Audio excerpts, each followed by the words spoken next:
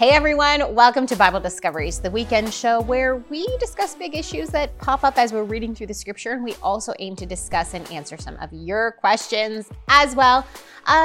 Welcome, but you can probably tell we are a little bit under the weather here, aren't we, Matlock? Just a little bit. A little bit under the weather. Just a little bit, that's right. But we're still here. We're here. We still want to have conversations. We That's still right. want to look through the scriptures. So what was our assigned reading for this So week? today, you Yeah. should have, or if you didn't, that's okay, read Daniel 7 to Joel 3. Yeah. And that includes Daniel 7 to 12, and also Hosea Yes. is in there as well. Hosea and Amos. And Amos. Yes. And now we don't have a big question today. Oh, wait. No. Hosea, Joel, Amos. You're right. No, Yeah. no, Amos. I switched it. It's okay. See, unless I say it in order, I get messed up. But does that happen to you guys when you memorize the books of the Bible? Have you memorized the books of the Bible? Because I often have to say them in chunks to remember which order they're in. Even still, after going through the Bible Right. so many times, I still have to say them in order. Yeah. Well, for me, I know it's Habakkuk, Zephaniah, Haggai, Zechariah. But that always confuses me because it's HZ, and I always mix them. Anyways. You do it by the first letter? Yeah, that's typically. But then, Yeah. in that case, I was like, my system's broken. When I was It's a kid, I completely fine. memorized them in chunks. That's why I have to do them in chunks in Right. my head. Otherwise, it's very easy to switch for me. Anyway, we digress. Yes, anyways. So there's no big question. No big big question today, but there are lots of good, smaller questions. That's right. And most of the questions pertain to Daniel, which Yes. is a lot of prophecy and It stuff makes like sense. that. Daniel's right. wild. That's right. It is wild. It's wild. So we're going to get into that. And I'm just going to start off with the first question, Please which has do. nothing to do with prophecy, but it's an intro question that a lot of people have. It has and that to is, do Corey, with Daniel. It has to do with Daniel. Is Daniel a eunuch, or was he? Was Daniel? Yes, because Yes. he is passed away, Yes, obviously. yes. Was Daniel a eunuch? Now, a lot of people are probably going, obviously, Daniel was a eunuch, Matlock. But not necessarily so. So the idea that Daniel is a eunuch comes from chapter 1, verse 7, because we're told that verse 7 says, "And the chief of the eunuchs gave them names. Daniel he called Belteshazzar, Hananiah he called Shadrach, Mishael he called Meshach, and Azariah he called Abednego." So we see the chief of the eunuchs renaming Daniel and these three other Jewish nobles that have gone into exile. However, that phrase, chief of the eunuchs, is elsewhere translated in the Bible just servant of the king. And it's referring to servant of the king of Jerusalem. So did Jerusalem practice male castration as well? And is that something that they were allowed to do? We know that male castration specifically would make those men not able to go into the temple or the temple precinct, which is really an interesting thing that has a lot of backdrop. But even extra biblically, so outside of the Bible, there's evidence that the term servant to the king, which sometimes means actual eunuch and sometimes means just servant. It fell into a colloquial use that may or may not have actually meant that they were castrated. However, we do know in Babylon, despite there being some colloquial usage there, eunuchs were definitely still a thing. And we tend to think of it, I think today, in today's day and age, those poor men, so much opportunity was taken away from them in not being able to have a family. But when you actually look at the records of ancient Babylon, it's actually reversed, where men often chose to become eunuchs because, I shouldn't say often, but some men chose to become eunuchs of the king specifically because that meant that they could receive, they could achieve higher positions within the government. So the concept being they became adopted family members of the king of Babylon himself, because he could trust them, hypothetically, to build his name and his kingdom rather than them building their own lineage, right? Because they can't have children. So it gets a little bit complicated, though, because some eunuchs in Babylon specifically were able to adopt children, sons and daughters to have. So it gets really, really interesting, but we do know that there were eunuchs in Babylon, that these eunuchs could achieve very high status. And specifically, the king made a pledge with them that was a familial pledge. So he promoted them to and appointed them to high places of authority within his kingdom so they could become very wealthy and very influential. But also upon their death, he took care of what the family of the eunuch would of a man, would normally do. The king would do that for his eunuchs. So he would create monuments for them. He would take care of the burial. He would do this ceremony to kind of make the name of the eunuch last and be extended into the future, right? Now, it's really interesting because there are hints of knowledge of this in Isaiah chapter 56, where God actually, through the prophet Isaiah, speaks about eunuchs as well, and kind of taking away that stigma that was attached to them back in the Levitical law, the Mosaic law of Exodus and Deuteronomy, where it talks about eunuchs not being able to go into the temple precinct. So in Isaiah chapter 56, verses 4 and 5, it says this: "For thus says the Lord to the eunuchs who keep my Sabbaths, who choose the things that please me and hold fast my covenant, I will give in my house and within my walls a monument and a name better than sons and daughters. I shall give them an everlasting name that shall not be cut off." And the pun there is included, right? It's definitely on purpose there. I will give them an everlasting name that shall not be cut off. So this idea that God is going to take care of the eunuch, as some of these pagan kings took care of their eunuchs as well, except obviously this is everlasting and eternal because it's God. So, kind of funneling it back down, circling back around to the original question, was Daniel a eunuch? I mean, possibly. He may have been. He fits the bill, doesn't he? He was taken captive into Babylon. He was trained. He reached positions of high authority. We're not told of any family, a marriage, sons or daughters that Daniel had. So it's entirely possible, maybe even likely, that Daniel was a eunuch, but there is still enough wiggle room because of the colloquial use of that term. Chief of the eunuchs can also just mean chief of servants.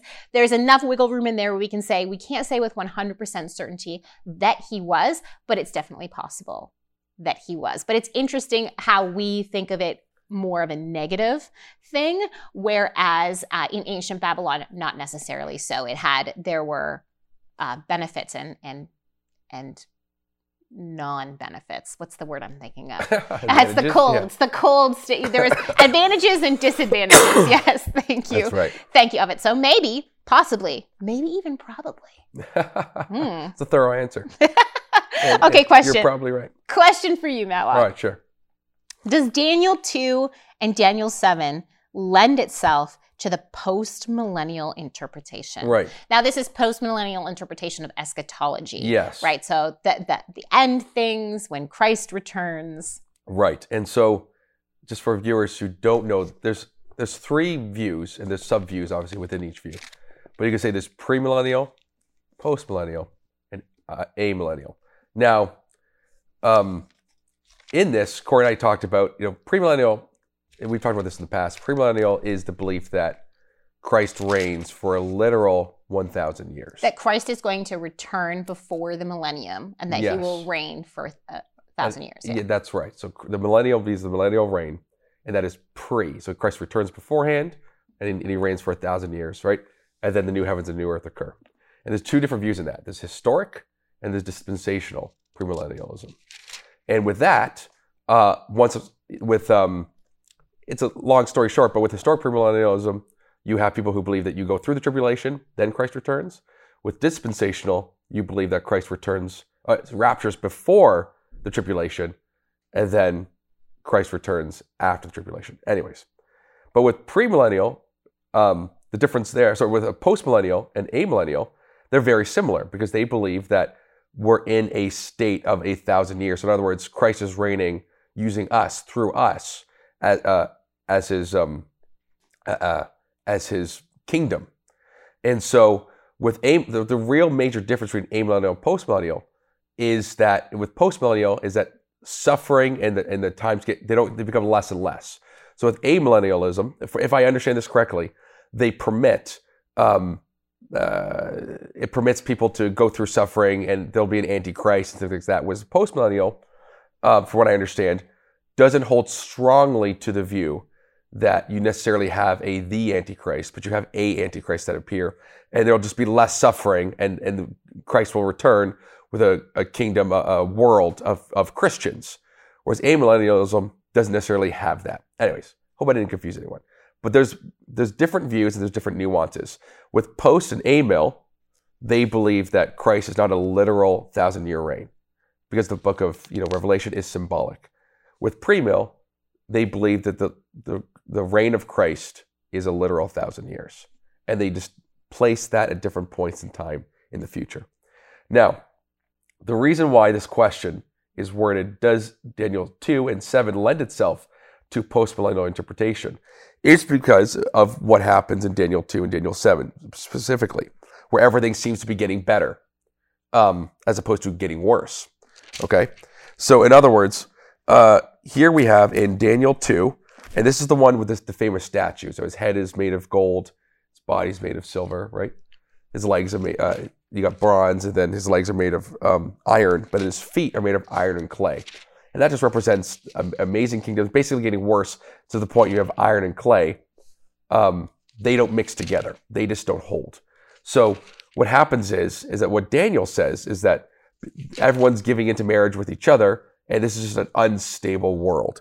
And everyone believes, that this is the Roman Empire. The Roman Empire was the legs of iron, but then its feet have become iron and clay mixed together. So in other words, the Roman Empire didn't really die. It just kind of fizzled, but it didn't really fizzle out completely. So it just kind of mixed in with other things, which is what historically has happened.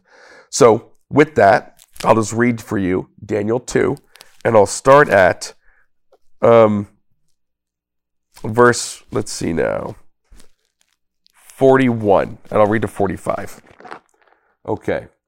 And as you saw, the feet and toes, partly of potter's clay and partly of iron, it shall be a divided kingdom. But some of the firmness of iron shall be in it, just as you saw iron mixed with soft clay. And as the toes of the feet were partly iron and partly clay, so the kingdom shall be partly strong and partly brittle. As you saw the iron mixed with soft clay, so they shall mix with one another in marriage, but they will not hold together, just as iron does not mix with clay. And in those days, and in the days of those kings, the God of heaven will set up a kingdom that shall never be destroyed, nor shall the kingdom be left to another people. It shall break in pieces all these kingdoms and bring them to an end, and it shall stand forever. Just as you saw the stone was cut from the mountain by no human hand, and was broken to pieces, the iron, the bronze, the clay, the silver, and the gold, a great God has made known to the king what shall be after this. The dream is certain, and its interpretation is sure. So, long story short, there's a mountain, a rock cut off the mountain by no human hand, hits the statue and scatters across, and a kingdom grows that can't be stopped. It's the kingdom of God, and it keeps growing and growing and growing, can't be stopped. And in here, we see how it can't be stopped. Well, it moves through this idea of the image where you have it's working through the clay and the iron. So you have the gold head, which is Babylon, and it kind of keeps going down to the Persian Empire, the Greek, and it kind of keeps going down, and you have the Roman Empire, and it kind of keeps going throughout history to the point where these empires are not going to be as strong because God's kingdom is going to rule, if I understand that correctly. Then we have Daniel 7. Sorry this is taking so long, but it's kind of a big question. Okay, then we have Daniel 7, and here we have another thing where it says basically the kingdom shall rule. And let me get this up for you. I'll start off with Daniel 23, okay, because it's talking about the beasts that come in and start taking things over. And so if we go to Daniel 7, verse 23, okay, so here's the thing. So does this lend itself to the postmillennial interpretation? Thus he said, as the fourth beast, there shall be a fourth kingdom on earth, which shall be different from all the other kingdoms, and it shall devour the whole earth. and trample it down and break it to pieces. As for the 10 horns, out of the kingdom 10 kings shall arise, and another shall arise after them. He shall be different from the former ones, and shall put down 3 kings. He shall speak words against the Most High God, and shall wear out the saints of the Most High, and shall think to change the times in the law, and it shall be given into his hand, for a time, times, and half a time. But the court shall sit in judgment, and his dominion shall be taken away, to be consumed and destroyed to the end. And the kingdom and the dominion and the greatness of the kings under the whole heaven shall be given to the people of the saints of the Most High. And their kingdom shall be an everlasting kingdom, and all the dominions shall serve and obey them. Okay, so here we have the people of the kingdom being handed down from God, a kingdom that shall be everlasting. Okay, so long story short, there is pressure, and it looks like the people of the saints, it says here, they shall wear out the saints of the Most High. So the saints are persecuted for a time, but after that time, the kingdom of God, God hands over the kingdom to people. Okay, so the question really boils down to, does it lend itself to postmillennial interpretation? It depends when these events happen. So long story short, do these events happen in the future, or did they already happen and we're living in that time of this growing kingdom? And now, truth be told, go ahead. Do you have anything you want to say? No, I was waiting for you to finish, and then I was going to jump in. You can just jump in now if you want to.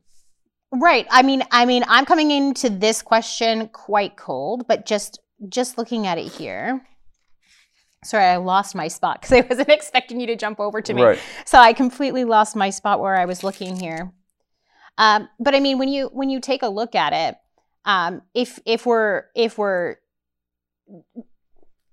if I'm understanding correctly, we're discussing whether or not we are currently in the time where we have the kingdom given over to us, and the kingdom is growing and growing and growing. Well, the answer is yes. Right? Right.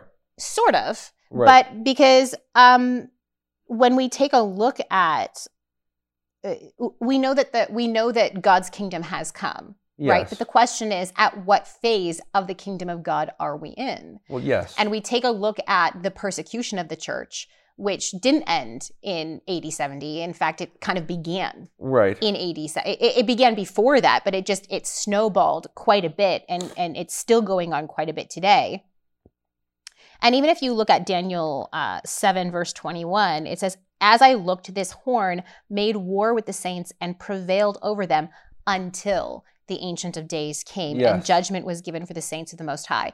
But that prevailing, you have to ask yourself the question, is this a physical prevailing where the saints are dying, or is this a spiritual prevailing, right? So if you say, is this a spiritual prevailing, then you could argue, well, the Ancient of Days coming was Christ's first arrival. But then the question, then the trouble with that happens, well, then why are Christians still being persecuted, and why are they still facing death today for their love of Christ? Right. So then when you go into physical, are the saints of God's church being physically prevailed over to this day? I think yes. And what are we waiting for? We're waiting for the return of Christ. We're waiting for the return of the Ancient of Days. Well, sort of. And that's what I'm saying, that the iron mixed with the clay, like things, sort of. So you don't think that that's happening today? No, because there's way more Christians today than there ever has been. Yeah, for sure. 1/3 of the world is Christian. That never was the case, and that's physical, bodily Christians. But there's also, with the growing numbers of Christianity, there's growing numbers of persecution. So it's not as if we're outpacing the persecution. I mean, we are in the Western world, but we're not everywhere else where the greater numbers of Christians are. Right. Like, that's where Christianity is growing in places other than the West, and that's where persecution is also growing. So that's what I was talking about earlier. All right. The question is, does it lend itself to the post-mill interpretation? Uh-huh. The difference between post-mill and amill, specifically, is that amill permits persecution to the very end. Right. Post-mill, essentially, if I understand this correctly, does not. Okay. It gets better and better, so therefore suffering gets less and less. Right.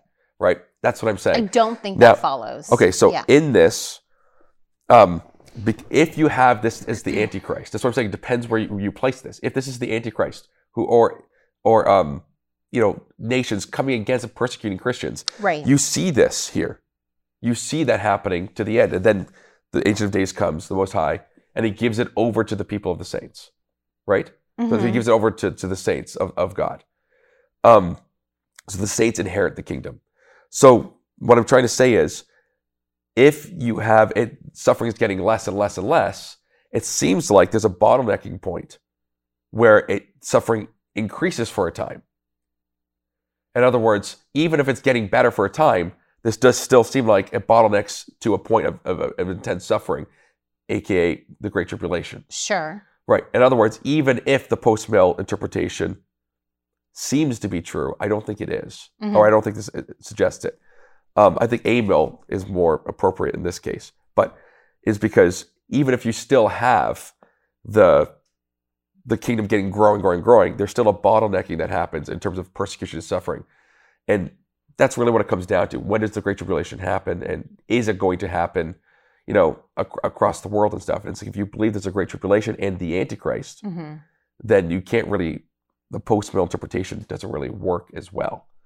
Because amill permits that. But post-mill, it's like everything's getting better, then Christ returns, and everything was like, as Christ wants the world to be, a flourishing kingdom. Again, I don't think Daniel 2:7 lend itself to that interpretation. Sure. But I think amill is possible in this interpretation. Right.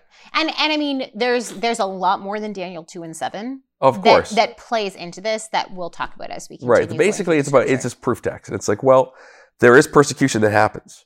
And so the question is right. But it is true in this case that there's when the kingdom is handed over from God to the people of the saints, it grows and is unstoppable. And it's currently it's sort of what we're seeing. I hear what you're saying about physical and spiritual. I don't think that is what we're seeing because I mean, when you look at verse 27, and the kingdom and the dominion and the greatness of the kingdoms under the whole heaven shall be given to the people of the saints of the Most High. His kingdom shall be an everlasting kingdom, and all dominions shall serve and obey him. Yeah. I don't think we see all nations of the earth politically coming to God and serving him at this point in history. And I don't even really think it's going that way. I think you could have made an argument for it with 100 years ago with America and Canada and even the UK, right? Obviously, because that's where we came from. Yeah. But I don't. Okay, so even in the 300s, the Constantine Edict of Milan permitted Christianity to be to be the international religion of the Roman Empire kind of thing. People adopted an amill view because that's the case. So they're like, wow, like the kingdom of God's actually growing. So the Europe was heavily Christianized. It's like a form of it, but it didn't last, did it? Well, that's what I'm saying. And Daniel's talking about this is everlasting. This is something that's going to continue. Right. It's not something that is going to be lost. But again, in 2, you have a kingdom, a rock that's cut off by no human hand that's growing. In other words, there's progress happening. So the question is, do you see progress today? It's like, well, yeah, you do see progress today. Sort of, yeah. Yeah, you do, comparatively. Like if you... But you also see a lot of backtracking. You see a lot of backtracking. Yeah, but okay, so you go up, down, up, down, up, down. But it's still going up. The question is, but we're on the timeline right now. So we can't, it's very presumptuous to just say, we're just getting better. We're definitely on that track, where we don't know what is going to be the outcome of the politics of the West in the next 20 years. What's it going to look like in 20 years? Because it looks a lot worse than it did 40 years ago. Yeah. So, which trajectory are we on, and are we going to fall farther than we progressed? Right. Okay. These are questions that we don't have the answers to. But now. Right. But we're not asking for knowledge. We're saying, does it lend itself to this view? I'm just saying. I think it's. I don't think it's possible to say, oh, this definitely looks like it's lending itself to a post-mill view. All right. I think amill is possible in this interpretation. But, anyways. So yeah, I think the attitude, the post-mill attitude, is appropriate. But I think that in terms of this being proof text for it, I don't think it necessarily is. But then again, I can always study things more thoroughly. And I hope we haven't lost people. If you are not, really up on your eschatological views, I hope we haven't lost you here in this kind of lengthy, divergent conversation of postmillennialism, but without bringing in all the other scriptures. But we'll do a better job in the future, I think. Well, there's so much to talk about. That's what I mean. Right. As we come across more scriptures and as we get into these areas of scripture, we'll bring it up more and more to kind of add to the conversation. All right. Yeah. So Corey, question for you then. Sure. Who is the prince in Daniel 8 and 9? Right. Okay. So I in my mind, before you go on, I think there's 4 options on the table. You can just scratch yourself in anything you want. Okay, so the 4 options on the table available to you. And okay? Okay, I like how you're boxing in my answer here. Yeah, Here's you can what's bust out. available to you. We have not pre-talked about this. No, you're not. So you have Antiochus Epiphanes or Epiphanes. Yeah. You have Michael the Archangel. Yeah. Jesus Christ. Yeah. Or the Antichrist. You have those are like those are the views that people currently take. Well, first I'm going to kind of reject that the prince is the same prince in 8 and 9. Perfect. I don't think that necessarily follows. Okay, so in Daniel 8, we will start in verse 9 and we'll read to verse 11 because that's the first mention of a prince, okay? So out of one of them came a little horn which grew exceedingly great toward the south, toward the east, and toward the glorious land, which is the promised land. It grew great even to the host of heaven, and some of the host and some of the stars it threw down to the ground and trampled them. It became great, even as great as the prince of the host, and the regular burnt offering was taken away from him, and the place of his sanctuary was overthrown. Now, when you jump over, so again, depending on your eschatological views here, you're going to see this as a human prince, or you're going to see this as a divine prince. And I think personally, Daniel lends itself towards a divine prince, because when we get to verse 25, the prince is referred to by a slightly different name. So here it's even as great as the prince of the host. So this is the host of heaven. When the Bible says of the host, it means the host of heaven. So the prince of the host of heaven, who is that? Well, when we jump over to 25, by his cunning he shall make deceit prosper under his hand, and in his own mind he shall become great. Without warning he shall destroy many, and he shall even rise up against the prince of princes, and he shall be broken, but by no human hand. So again, we have this idea of the prince of princes. So I think this is personally, I think this is referencing God or Christ. It's very similar to the commander of the Lord's army that we see in Joshua that receives worship from Joshua. So this is not an angel proper. It does not seem. But rather the commander of the Lord's army, or the prince of the Lord's army, the prince of the host, the leader of the host, the Lord of the host. So that's what I would say there. I know there are different interpretations, but that's what I think personally right now that the evidence goes for. Okay, so jumping into Daniel 9 then, we have 2 different princes spoken of in Daniel 9. And I'm going to try to find the verses here. I hope you can't hear my stomach growling. Can you hear it? Yes, it's going for it. We're a disaster today. We've got colds. Our stomachs are growling. I know. It's terrible. It's one of those. Okay, so I know. Do you know which verse the first prince is referenced to in Daniel 9, Matt Long? Well, I know the second one. Yeah, 25. Right. I've just got to read it, you guys. You're just going to have to come along with me for a second. So that second prince in 25, I'll do a spoiler alert. It either refers to, I think in verse 26. So it's talking about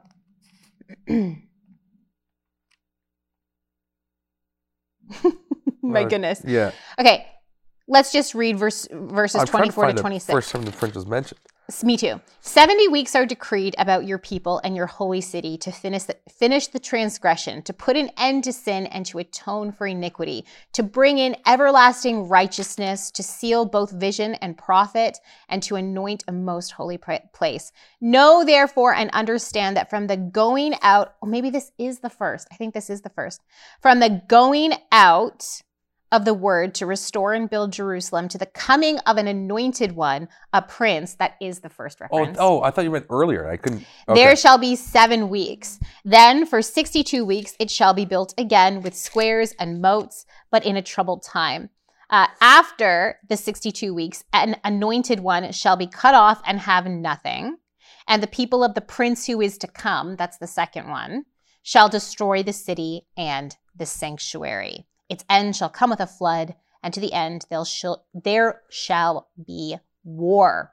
Okay, and it goes on. But Right. So there's 2 princes mentioned there. One is an anointed one, a prince, and then till the coming of the anointed one, a prince, there shall be 7 weeks. And then an anointed one shall be cut off. So that prince, that anointed one is cut off and shall have nothing. And then the people of the prince who is to come shall destroy the city. So that's a different prince. Now, there are a few different ways to interpret this. Some people see its fulfillment in Antiochus Epiphanes. So this is in the intertestamental time period. I always butcher the pronunciation of his name, but Antiochus IV Epiphanes, who did come against Jerusalem and had a lot of success.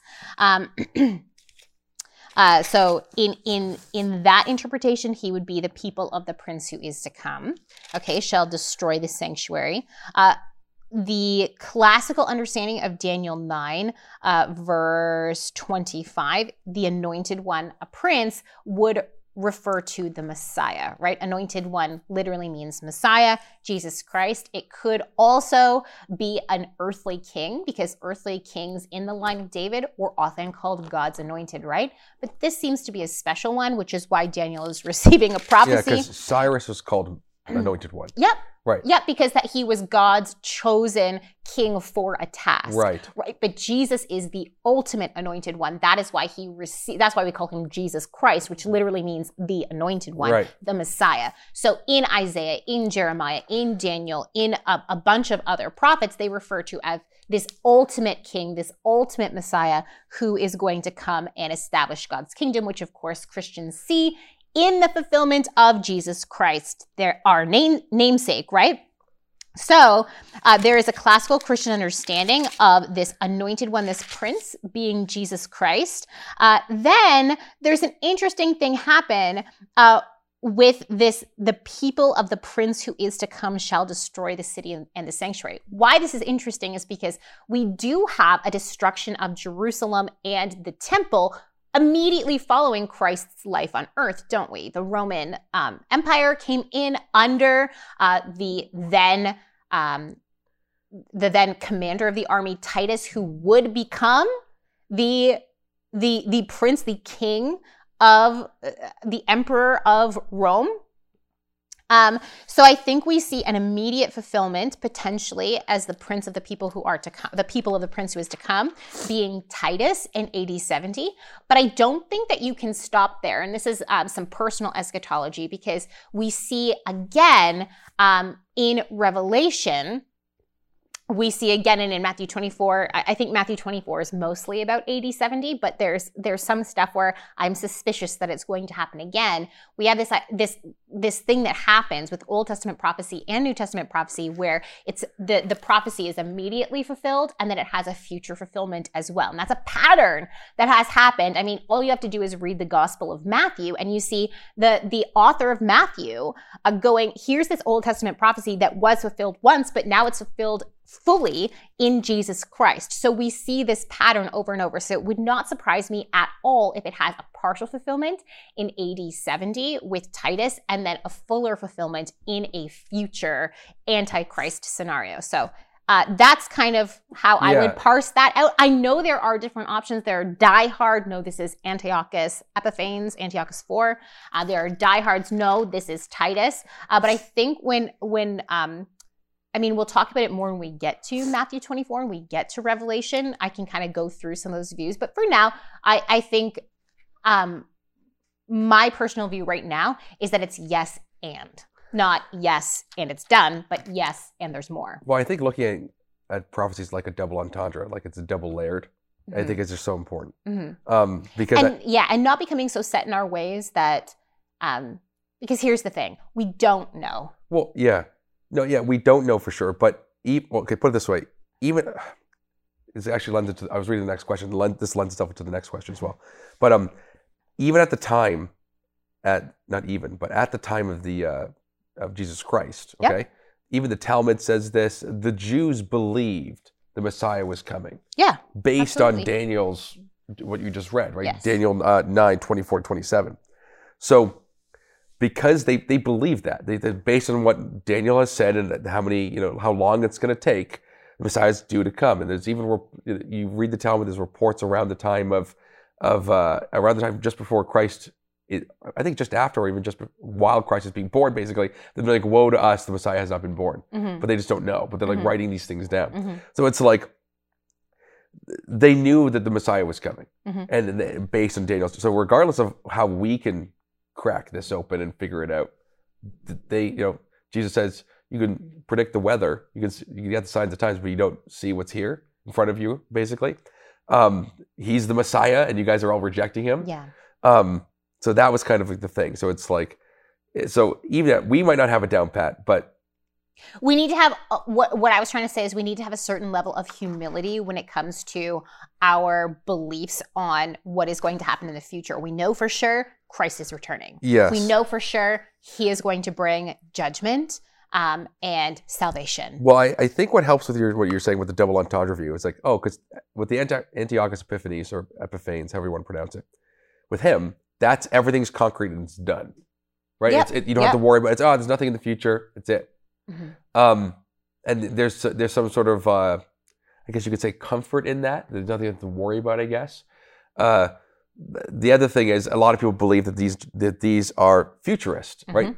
Some people believe it's solely futurist. What I like with the double entendre, it's like, well, it's actually both. Yeah. Yeah, it's actually like... because how can you not see, when you look into the history of Antiochus, yes, but also Titus in AD 70, there are like striking similarities in areas where, I don't think in every area, but I think in a lot of areas that these prophecies are fulfilled by that.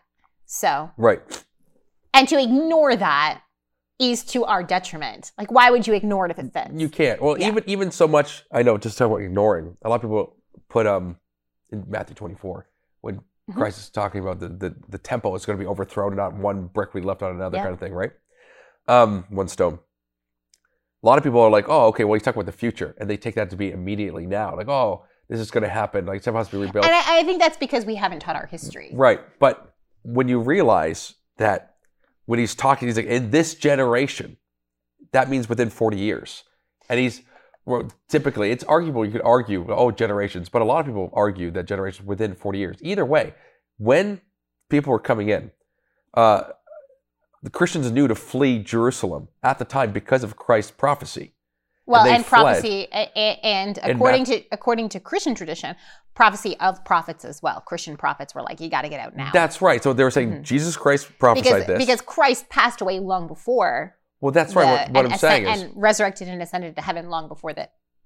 Long enough before the temple was destroyed in 80. Scholars have assessed that the Jews believe that 40 years was a generation. Sure. And so when Jesus says, before he dies, this generation shall not pass before basically all these things happen. You have the destruction of the temple. Yep. That's within 40 years because he's preaching in AD 30. Yep. That's what I'm trying to say, is that they believed, based on Jesus' prophecy and prophets at the time, that they were to escape Jerusalem. So we can't undermine that. That's what I'm trying to say. Just going back to your point, you can't be like, oh, they didn't look at it right.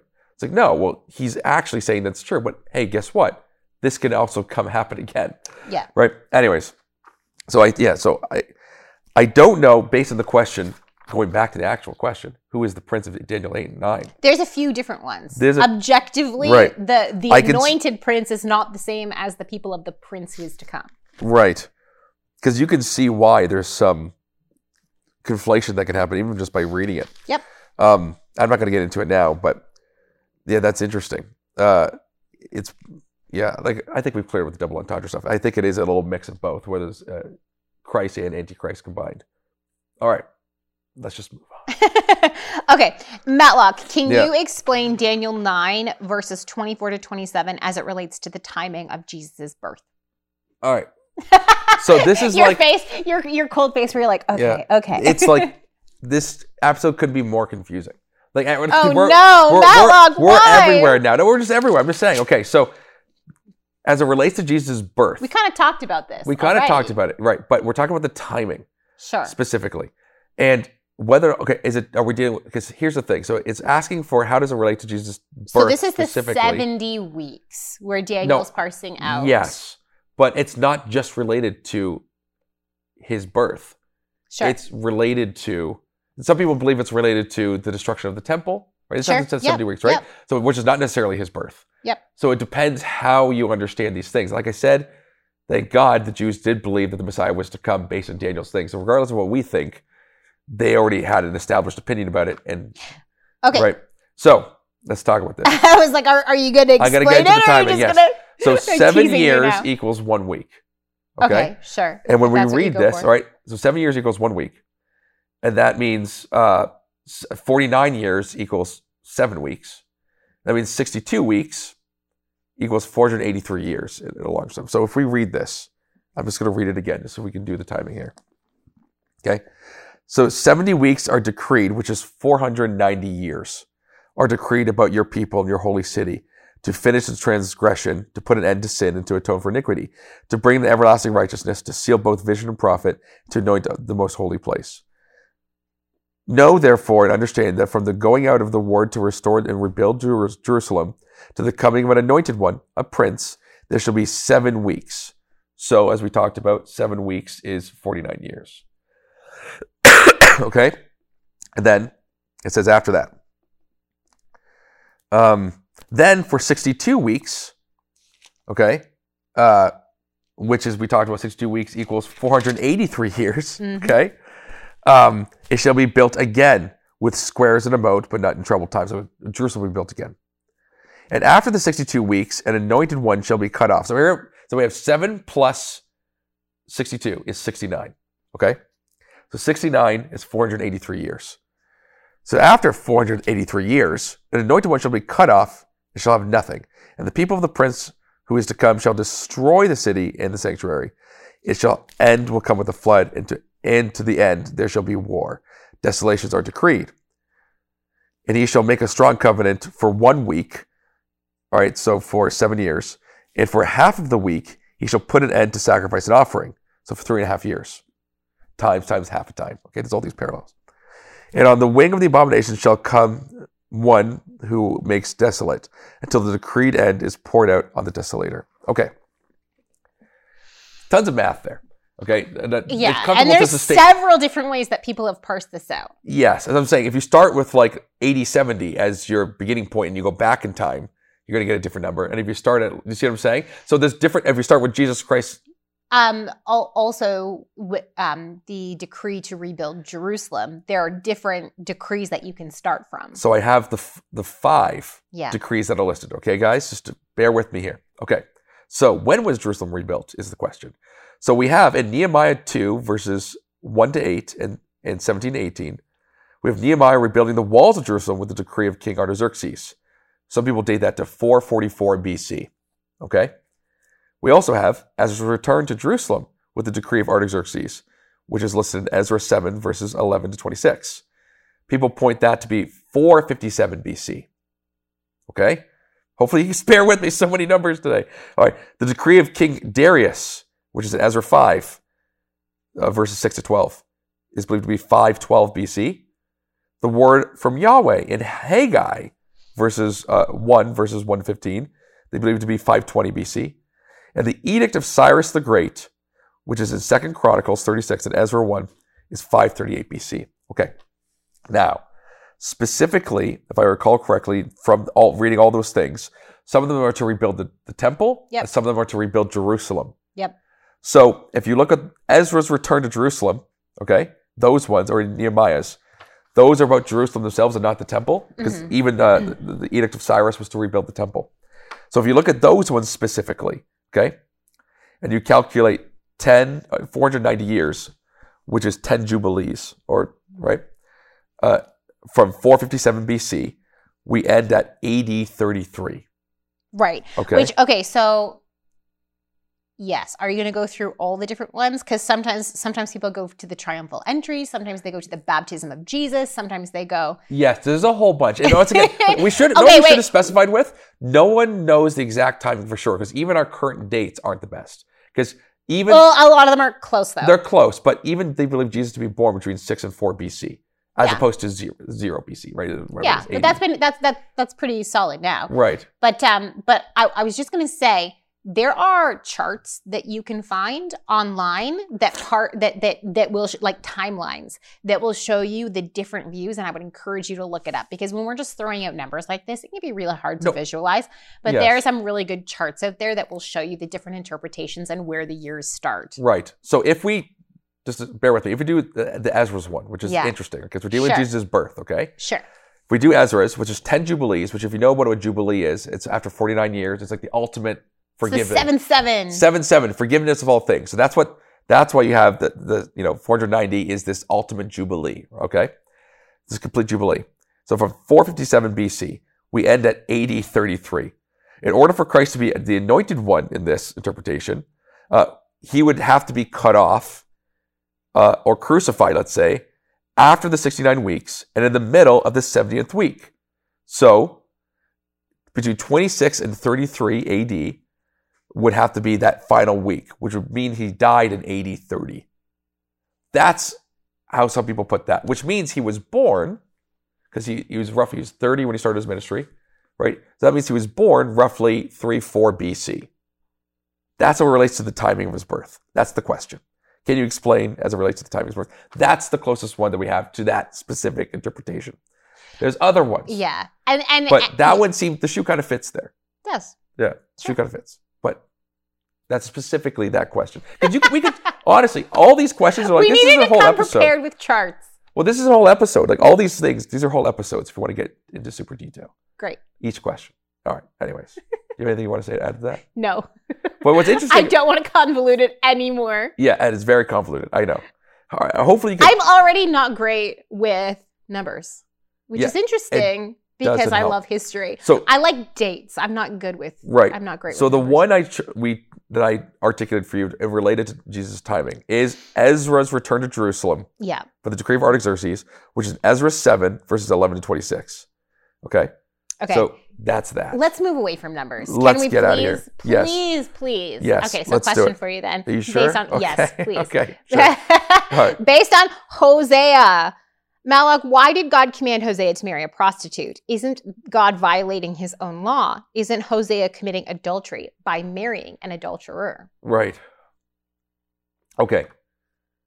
All right. So what say you? How would you handle that question? Well, first off, I want to say that in Leviticus, the priests were called not to marry a prostitute. It was not ordained for all people. But so that if you want to get technical about him breaking the law, technically, God's not violating or breaking his own law, because he said just priests cannot do this or that. And that was specified. Now, granted, they were a royal priesthood, right? They were seen as royal but still, I mean, even like Rahab was technically a prostitute, but she married in and she's the great-grandmother of David. Right, exactly. Right? So it's like... But she stopped being a prostitute is the idea. Yes. So I know how this is more scandalous. Yes. So he's not violating any law, right? Because Hosea's not a priest, right? He's a prophet, not a priest. And you could, for all intents and purposes, everything that we know, even with the Mosaic law, you could choose as the spouse that had been cheated on, you could choose whether or not to apply the Mosaic law. Right. To that. I mean, that's why we see, I know people are probably, some people that might be a shocking concept, but when you go back and you look at some of the Jewish history of that, I mean, they definitely didn't do everything right with the Mosaic law, but it's interesting the application of it, where even Joseph was trying to help Mary out and not apply the letter of the Mosaic law. He was choosing to have mercy. And he's not spoken of badly about in the Gospels because of that. So it could be a choice. Right. The other part of this question is, isn't Hosea committing adultery by marrying an adulterer? Well, she would have to be married to be an adulterer as opposed to a fornicator. And does not necessitate that she was an adulterer at this time. There's no indication. I think that's she's a harlot. But I would take issue with that only because that's the point of Hosea's. The point of God having Hosea marry her is because she's going to be unfaithful like Israel. Right. So that's the other part. So some people think that she wasn't at the time Hosea married her, then she became one. But the point was God told him to marry an unfaithful wife. Yes. No, I know. Because she was going to be the symbol of Israel and Judah. And how God's going to restore. Yeah. Right. And of course. So that was the point of the marriage, was that she was going to cheat. I'm not yet. I don't. Yeah. So like going into it, he knew she was going to cheat. Yes. Whether she was at the moment of marriage versus whether she was going to become one, he knew either way is the point. Yeah. Yes. I get it. No, for sure. But is he committing adultery is the question. Like, well, did she commit Well, I mean, like she is. Right. But before marriage, how could God basically be like, hey, how could God tell someone to marry an adulterer? Mm-hmm. That's basically what the question is. Mm-hmm. The question strikes me as interesting because it's as if there's more to life than our personal comfort or satisfaction or happiness. What? Why would, like, this question kind of comes from like this place of, how could God cause Hosea to be unhappy in his marriage? Right. Well, there was a greater point and a greater purpose to the life of Hosea as a prophet of God than his personal fulfillment, even in marriage. Right. And that's a hard pill to swallow, but it seems to be what this, I'm kind of taking over, I'm sorry, but it's a hard pill to swallow. But it strikes me as interesting that we, as Westerners, we come at this question, and other ones too, like I fielded questions about Esther too, in a similar way, where we are so astounded that God isn't completely as obsessed as we are with our own comfort. Right. And our own happiness in our current situation, whereas God was saying, no, like my people are dying. So Hosea, I'm going to get you to do something shocking. So since you're taking over, let me keep going. So so Hosea is committing adultery by marrying an adulterer, and Jesus talks about this, right? Yeah. You marry a divorced woman, you're committing adultery. Sure. Okay. So this is the idea. That's kind of where I'm assuming where this question's coming from. Sure. Okay. So how do you take that then? So is Hosea committing adultery by marrying an adulterer in this case? Well, she wasn't married. So she was not committing adultery. That's what I already said. Yeah, she was committing sexual sin, sexual perversion. Yes. But she wasn't an adulteress because she wasn't married. Right. She became an adulteress when she married Hosea and then continued in her sexual fornication. Okay. Right? Yeah, no, I agree with you. Yeah. But I think I still hold, but I think it's really interesting how we look at this as Westerners, because we're so self-obsessed with this idea of life is about me being happy. Life is about me being fulfilled. Right. So we see God asking Hosea to do something that is going to affect his feelings of fulfillment and his feelings of, my wife doesn't love me and she's cheating us. And that would be really rough. It would be awful. But God had a greater purpose for both Hosea and Gomer I think in that's this. Part of it. I think this person is primarily trying to get you in a gotcha moment where it's like, isn't God violating his own law? Right. In other words, or not even a gotcha, just more sounds like it's confused. Like God's, it's more like a legal, like how could God do that? It's contradicting himself. But that's the point, but though. It's not, right? But that's but one of the points is to be shocking. Yes. Like God wants his prophet to have a brutal marriage to illustrate the brutal relationship that exists between God and his people. Right. That should not exist. It should not be. Such a thing should not be done. That's right. So then why did God command, go back to the first question, why did God command Moses to marry a prostitute? You've already said why. But I think this comes down to, Hosea. And to get to the heart of it.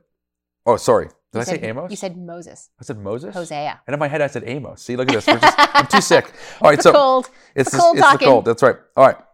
So why did God command Hosea to marry a prostitute. You already answered from the biblical standpoint why he's doing it, is to be shocking, all these things. Yeah. To get people's attention, to show also his mercy, right? He even named his kids things that you would never name your kids, right? Yep.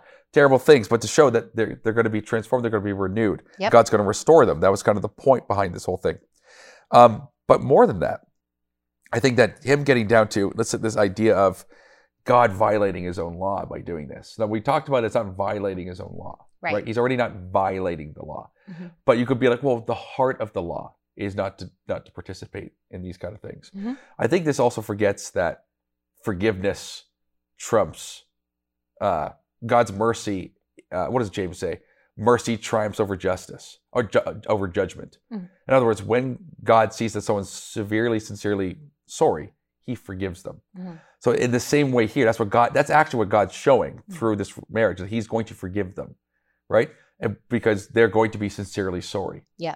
So I think that's what's important there. Is like, despite what the law says, despite what justice says, they're deserving of the death penalty, right? And yet he is going to die for them, right? So if he is not going to apply that, exactly, right? Because you have a person, not a system in control. Imagine it was a system. We were a terrible world. Yeah, it'd be bad. That's right. So anyways, I think that's good. I think that's pretty good. Surprisingly, I don't know how we did it, Corey. All right. Anyways, so I'm going to ask you a question. This is the last question. It has to do with Joel. Question of the day. All right. So does the prophecy in Joel 2, which is referenced by Peter in Acts 2, verses 16 to 21, only apply to the time of the apostles? What say you? What say I? Am I a continuationist or a cessationist? That's essentially what this question is, right? So Peter quotes from Joel 2, verse 28 and 29, which says, "And it shall come to pass afterward," which cues us that we should go back and read the first part of Joel 2, but that's for you guys to do right now. "And it shall come to pass afterward that I will pour out my spirit on all flesh. Your sons and your daughters shall prophesy, your old men shall dream dreams, and your young men shall see visions. Even on the male and female servants in those days, I will pour out my spirit." So again, Peter quotes that in Acts chapter 2, after Pentecost. Does that only apply to the time of the apostles? I do not believe so. I do not believe that you can make a good scriptural case that it only applies to the time of the apostles. If you disagree with me, please pop it down below. I'd love to interact with you on that, but that's currently where I am. I do not think that a good spiritual case or the best spiritual case biblical case, I should say, can be made for that. I'll go to 1 Corinthians 13 that, interestingly is often used both ways. But when Paul is talking about the gifts of the Spirit, he's talking about prophecy and all of that. Then he's talking about what's better than speaking in tongues, what's better than prophesying, which is, of course, love. You need to have the love of God specifically, not just human love, but the love of God specifically. Verse 8 in 1 Corinthians 13 says, "Love never ends. As for prophecies, they will pass away. As for tongues, they will cease. As for knowledge, it will pass away. For we know in part, and we prophesy in part. But when the perfect comes, the partial will pass away. When I was a child, I spoke like a child. I thought like a child. I reasoned like a child. When I became a man, I gave up childish ways. For now we see in a mirror dimly, but then face to face. Now I know in part, then I shall know fully, even as I have been fully known." And I know that this is sometimes is often used by cessationists to say, see, that was childish, and now we are mature, which I shudder at calling the Apostle Paul and all of the other apostles childish. But when the perfect comes, the partial shall pass away. What is perfect? Christ, right? Christ, I don't think you can make an argument that it's the scriptures. What is perfect is the fulfillment of the scriptures, which is Jesus Christ. Then I shall be known fully, even as I have been fully known. Then I shall know fully, even as I have been fully known. I cannot know God fully through the scriptures. The scriptures are sufficient. Don't get me wrong. They are sufficient to know God and to bring me into a saving relationship with God. But I believe that this is talking about seeing God face to face, as we will when Christ returns in the new heavens and the new earth. We will see our God face to face. We won't need prophecy. We won't need tongues. We won't need the scripture, because we will have the manifestation of the scripture. We will have God's law written in our lives right before us. So that I think it still applies. I don't think it was just for the time of the apostles. Right. That's where I'm at. Yeah, well, I think that makes sense. I agree with you. I think it still applies. Even interestingly, and your sons and your daughters shall prophesy. Yeah. So I think that this is a continuation. This is right, because Peter specifically says in Acts, like, this is prophecy for now. Yeah. Right, and it doesn't stop. There's no indication that this ends. Right. Anyways, and at the very end it says, "And it shall come to pass that everyone who calls upon the name of the Lord shall be saved," and that's still applicable. Still going. That's still happening. So thank God. Yes. So I'd say that this verse is still applicable. It's still happening. No reason for it to stop. No indication that it stopped until Christ returns. We have to stop, though. We do. We have to stop this show. Yeah. Because it's been almost an hour. And you need to take a break. Yes. You're cold. I do. I would like to. Thank you. Okay, guys. So what do you think about all these questions? What do you think about Daniel, Hosea, and Joel? Please pop it down in the comment section. And Malik and I are excited to read your comments and go back and forth with you. If you have any questions that you want us to answer or discuss on future shows, please also pop them down below or email us at hello@BibleDiscoveryTV.com. Until next time, happy reading and studying. Thank you so much for watching. We want to keep producing high-quality biblical content, but we can't do it without your support. If you feel called to support us, please click the link in the description under Donate. Your support really means a lot to us.